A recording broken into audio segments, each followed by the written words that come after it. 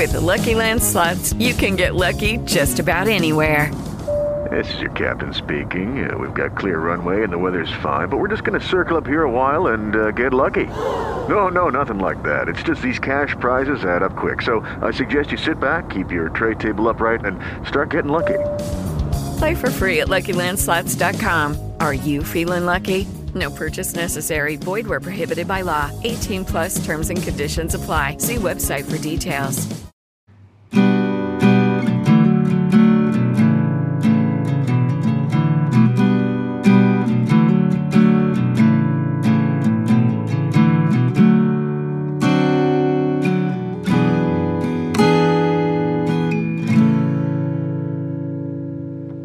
Welcome to the Ham and High podcast.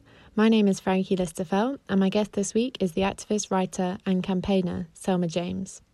Her long history of anti-racist campaigning for women's rights has put caring on the agenda.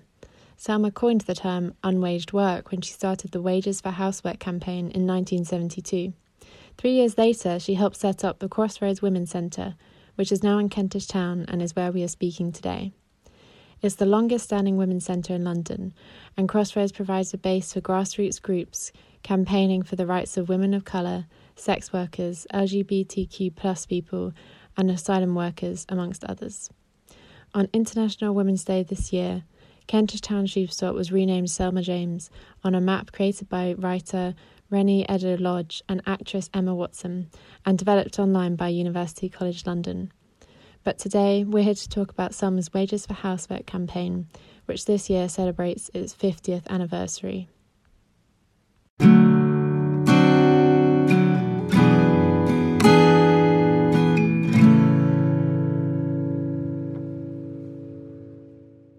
Selma James, it's so lovely to meet you. 50 years ago, in 1972, you co-founded the Wages for Housework campaign. Can you tell me a little bit about that and what inspired you to start that campaign?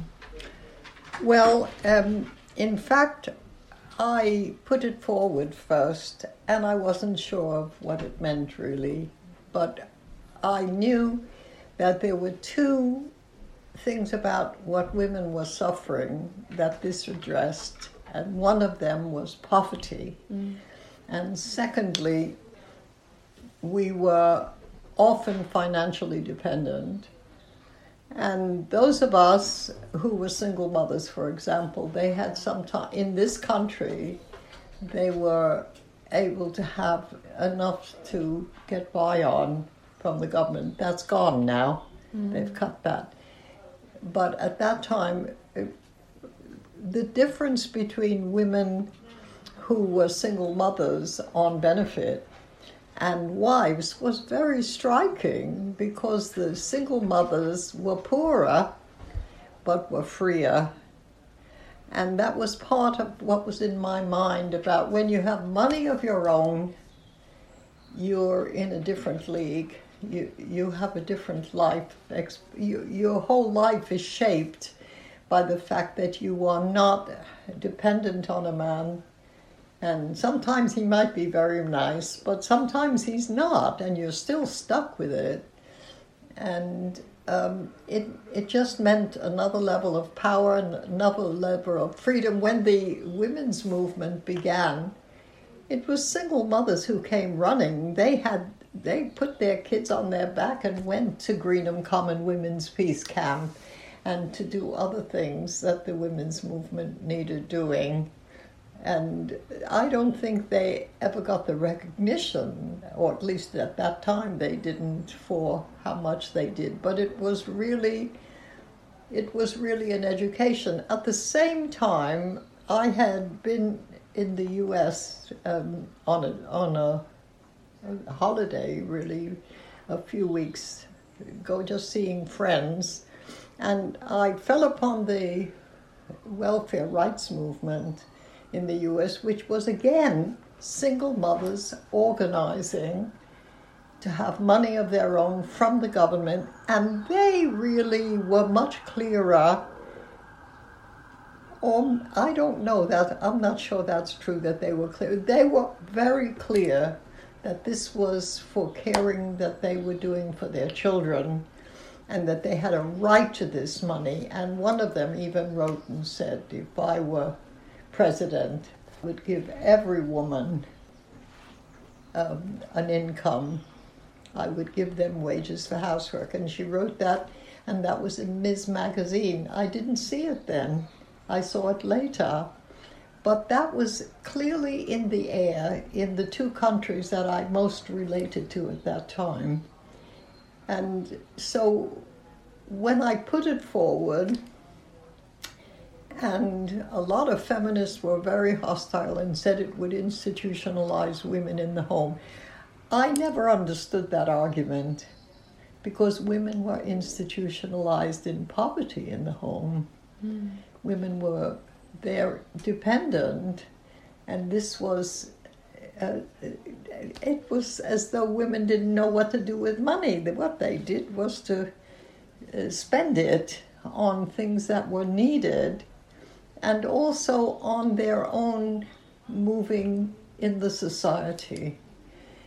And so the more we debated it, the more it was opposed, the more I understood about it and how it was dealing with all the problems that as women in a movement were faced with. I mean, the question of rape, the question of domestic violence, all of these questions were financial, first of all, financial questions.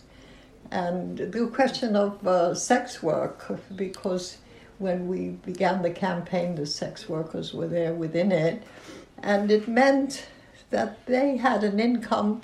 Women said, I'm on the game, as was often said, that I'm on the game because this means that I can be with my child for most of the time, caring for my child or children, and then I have an income where I don't have to kowtow to any man, and I have that financial independence, but still time for my children.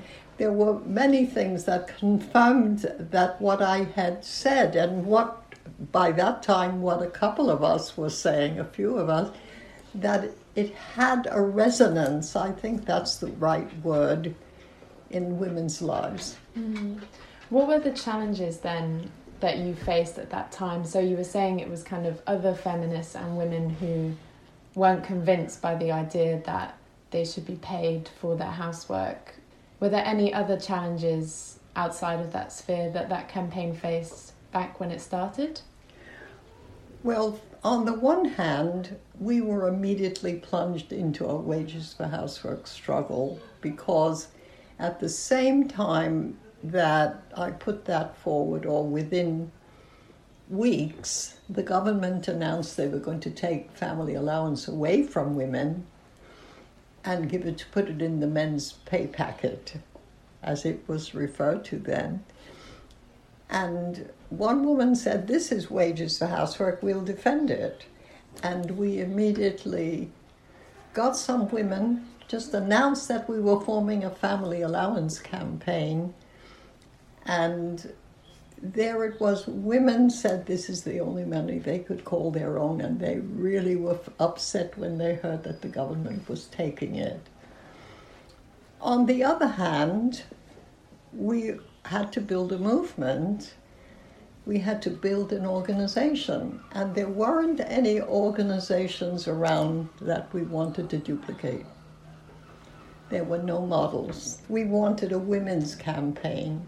We wanted a campaign that allowed mothers to be involved and women who went out to work to say what they wanted, and that lesbian women were welcome in it. And that was really new at that time, because there was a lot of feeling among women feminists who were really worried that if they were organizing with women who were lesbian, that they would that the movement would be shunned and denigrated by the media and all the rest. We said, we are for all women.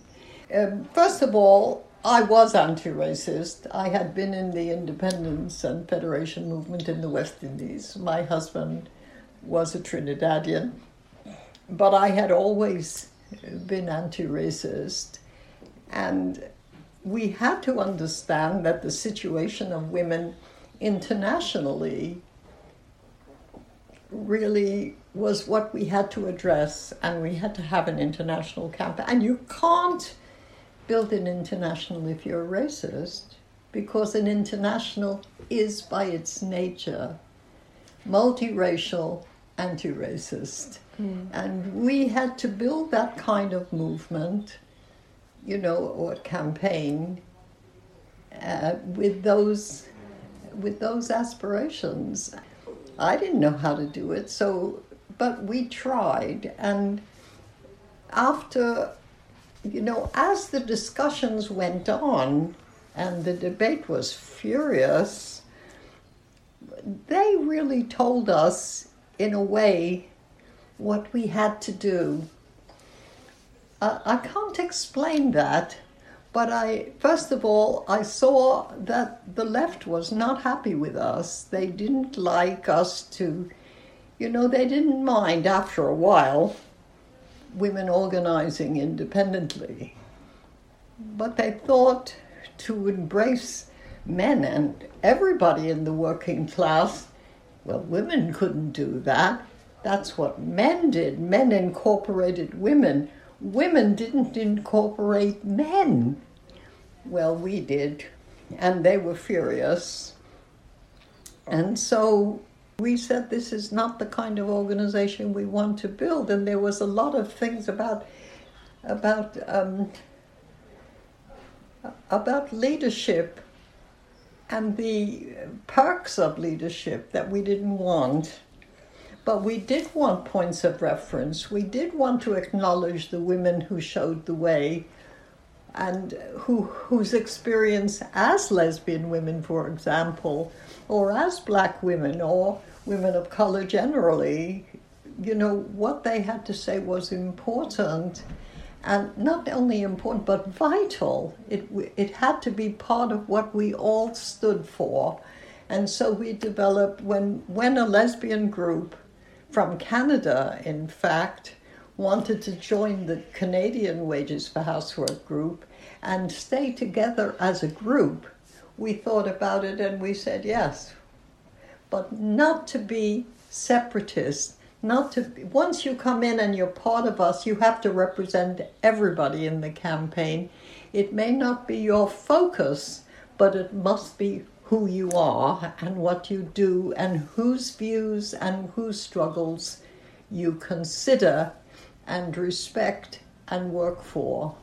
Yeah. And that was our conception of autonomy. I write about this in the book. I told the story in the book of building the autonomy within the campaign, which I think is useful if women want to consider, and men want to consider, how they're organizing and may want to look at what we've done and see if that suits them. We built an organization which I had never seen. None of us had ever seen. And we did build an organization that was really different. We had leadership, but not leaders in the usual sense of that word. And we respected the women who were not in our group. That was very, very important. And we respected every experience that women brought from their own lives. And in fact, I saw how groups invited this expert and that academic to talk to them. We didn't have that. We had panels of women we knew or who were part of our group to say what their story was, what their struggle was, how they worked out, the problems that they faced as women. And they were, the truth is extraordinary. We had a panel. It was fantastic. It was riveting. It was different. Each woman had a different take and a different way of expressing her views. They were brief, they were to the point, and they were the truth. And you know, the truth sounds different from every theory you've ever heard. The truth that of people's lives is unbeatable as education, as I don't want to say entertainment because it sounds frivolous, but I mean as ability to enlarge and keep you engrossed. It was everything, and it was so astonishing that women from many different walks of life and countries and a couple of different languages, 3 or 4 languages with translation and the rest, that they agreed with each other. You know, they had a similar outlook, and that was itself a great education. We can be together. We do have an experience that we share in different ways and individually. But we can be together and we can overcome all the differences among us, not to ignore the differences, but to address them in ways that everybody's story is told, and everybody's story is on everybody else's agenda. Lucky Land Casino, asking people, what's the weirdest place you've gotten lucky? Lucky? In line at the deli, I guess? Aha, in my dentist's office. More than once, actually. Do I have to say? Yes, you do. In the car before my kids' PTA meeting. Really? Yes. Excuse me, what's the weirdest place you've gotten lucky? I never win and tell. Well, there you have it. You can get lucky anywhere, playing at LuckyLandSlots.com. Play for free right now. Are you feeling lucky? No purchase necessary. Void where prohibited by law. 18+. Terms and conditions apply. See website for details.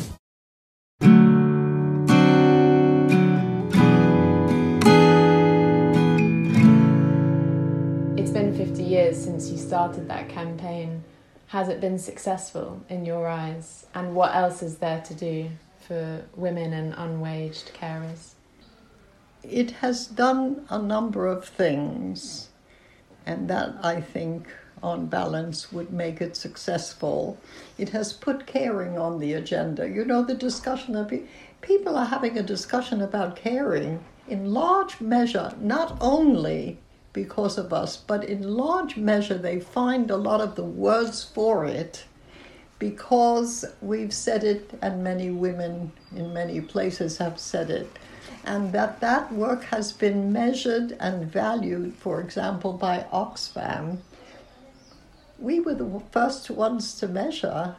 We went to the UN and we said our work, our unremunerated work, they called it. You know, they always have a big word for a big thing. Our unremunerated work must be counted. That's where we began. You have to count it. And we said, women count women's work. But then we said, that is not good enough. We went to the next conference and we said we want it measured. How much is there? And valued. How much would we be paid if we were paid for all of it? So we lobbied to be measured and valued. And the work we want, the unremunerated work we wanted counted was in the home, on the land, and in the community. And the on the land especially was important for the global south, where women often grow the food that the family survives on. You know, it was 80% of the food eaten in Africa grown by women. Now it's only 70%, but it's still up there. A lot of people have had to go to the countries, to go to the city for various reasons, including ecological devastation. But 70% of the food consumed in Africa is grown by women. And that work did not appear on any accounts, and women were considered not to be working. And without them, they would have all starved to death. And we were furious at that and said so. And we found an echo in a number of the government delegations, because they had to bring women. This was the women's decade, so they had to bring tokens, but they were not tokens with us. They were real women who responded. They knew exactly what we were talking about, and they were on our side. And the question was, how much power could they exercise in the delegation? And a couple of them took their lives in their hands and said, I want to make one little change in that paragraph 120, just a little change. They put our stuff in, and it was passed. We celebrated because this was an international acknowledgement of what women were doing, and that it was work, and basic, fundamental work. And how do you think the pandemic has changed society's opinion of unwaged work? Has it made situations for women worse, or has it made it better? You know, that's always a difficult question, because both are true. It has been made it better because that work is now visible. People know that without carers, none of us have survived. On the one hand. On the other hand, it's more work. You know, that's what we women have. You know, if you look at 50 years, that's what you have to say about all 50. We know more, we're more acknowledged, we know the arguments, we share them on an international level, that caring really matters, and that caring is life-giving, life-affirming, and we can't do without it. A baby doesn't start to work on the assembly line or get a degree, you know, the moment it's born. It needs careful. And what is more important than that caring? Why isn't society focused on that? Why isn't there even time to breastfeed? The women have to go back to work. Why isn't there a paid time for women to introduce the new life to the society, and to herself? She has to find out who that little person is. But that hasn't changed. That is, the structure of the society has not improved. But the people in the society have changed. Women have changed. Women expect more. Women know much more about what they have a right to, and demand it when they can. And I was very struck by the movement for pay equity that went through the BBC and through other big organizations. Women knew that they were entitled to pay equity, and many of them found different ways of fighting for it outside of the limelight. But in general, it was established that we have a right to it, but we still don't get it. And we can't get it as long as so much of our time is unwaged. Because once we are carers, once we are caring, we have long periods of our life which are unwaged and which bring down our earning power. And do you think a capitalist structure is ultimately what creates that environment where caring work is considered not worth money? In terms of whether it's worth money, yes. In general, women under capitalist society are not. Nobody thinks it's wrong for women to do that work unwaged, except women, and increasingly. And a lot of men really go along with it too now. But that's happened over the years. We've seen that. And there's a men's group that works with us called Payday, and they formed very early in those 50 years because they agreed with what we were saying, and because they understood immediately, even with the family allowance campaign, we were fighting for them because they wanted to take family allowance away and put it in men's pay packet. But if men went on strike, they wouldn't get it. And if men were ill and had to go to what you get paid, sickness benefit, they wouldn't get it. And we said, no, whatever is happening, illness, industrial action, death, whatever, that money is the mother's money. We said it then, and in fact, that has been, the part of the founding perception of what are the issues for women and money. And so the Wages for Housework campaign was obviously very international, but I wanted to speak a bit about your local roots to the area. So we were saying earlier about how UCL recreated the tube map and put you as Kentish Town. So besides founding the Crossroads Centre, which is in Kentish Town and where we're speaking now, what are your other links to your area? I don't think it's changed very much since 95, but the women in the area have got used to having the centre, and they come in regularly. There was this family who were a black family who were attacked by their neighbors just down the road. And they came to us and said, look, this is what he did to me, my neighbor did to me, and the police dismissed it and all the rest, and we intervened. And we got an article in The Guardian, and it was called, Don't You Want to Know Why I'm Bleeding? Because the police said that her husband had done it. She and her husband stood side by side, and this neighbor is a racist and he's never treated us well, and now he attacked my wife, and they said it was him.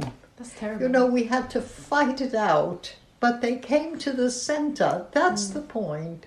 They thought a woman who is attacked by a racist, she comes here because she knows that she'll get help here and support for whatever she wants to do about it. 2 women, one white and one black, went there from Women Against Rape and Black Women's Rape Action Project at the time, although they've merged now.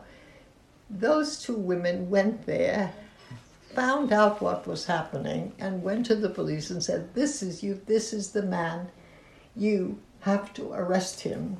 They didn't believe it at first, but they got the message that we were not going to go away, because we don't walk away when we are turned down. A couple of the women from the neighborhood have joined us, are part of now working, at the center in one way or another. And a lot of the work we do here, that's right, is the All African Women's Group meets here, and it's mainly African women, about 100 women. Some meetings have been more than that, every other week, but now with the pandemic, we had to close that down. We do some work, but we'll start up again. But women, Indian women, have been part of that group. West Indian women, Caribbean people, have been part of that group, and they fight their case, and they're trained about how to do their own papers and understand their own case and make their own case, and we defend their right to make their own case. Nobody's going to tell anybody that we go with that she wasn't really raped. We won't have that. Women tell the truth, and the truth is usually only partial, because there's some stuff that they can't even get themselves to speak about, but they tell some of the things that have happened to them, and we work out how to make sure that the government agent or bureaucrat deals with that. So we fight deportation cases, and which are really completely unfair. And we also worked with women to get their children here because they've run and they've had to leave their children behind. And what are they worried about? Their children. Not their case, but their children. We help them to make the case to bring their children so they're here with them finally. And finally, really, how did you feel when you were named as the Kentish Town Tube Stop on that interactive map by UCL? Well, I felt the whole centre had really been named, and I was delighted. We really are at home here in Kentish Town. I mean, we have roots here now, people and practices, and we have the respect of a lot of people in the community because we are respectful of other people. And that's part of it. And they see that we're doing good work and that we're not the usual NGO to, polish it up and make it look not too bad. And we try to win, and we use the method of collective self-help. That is, we work with women in a collective way, but they have to be ready to fight before we fight for them and with them. And I think that's one of the reasons that I got Kentish Town.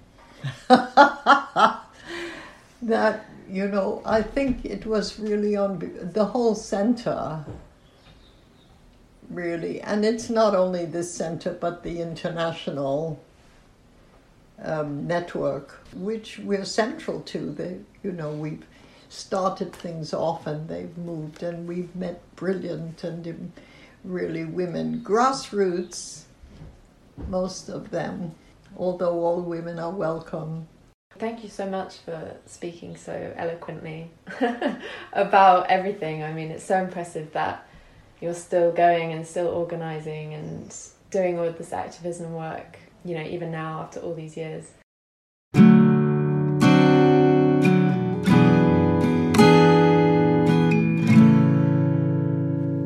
Thank you so much to Selma for speaking with me. And if you enjoyed this podcast, remember to hit subscribe, and we'll be back soon.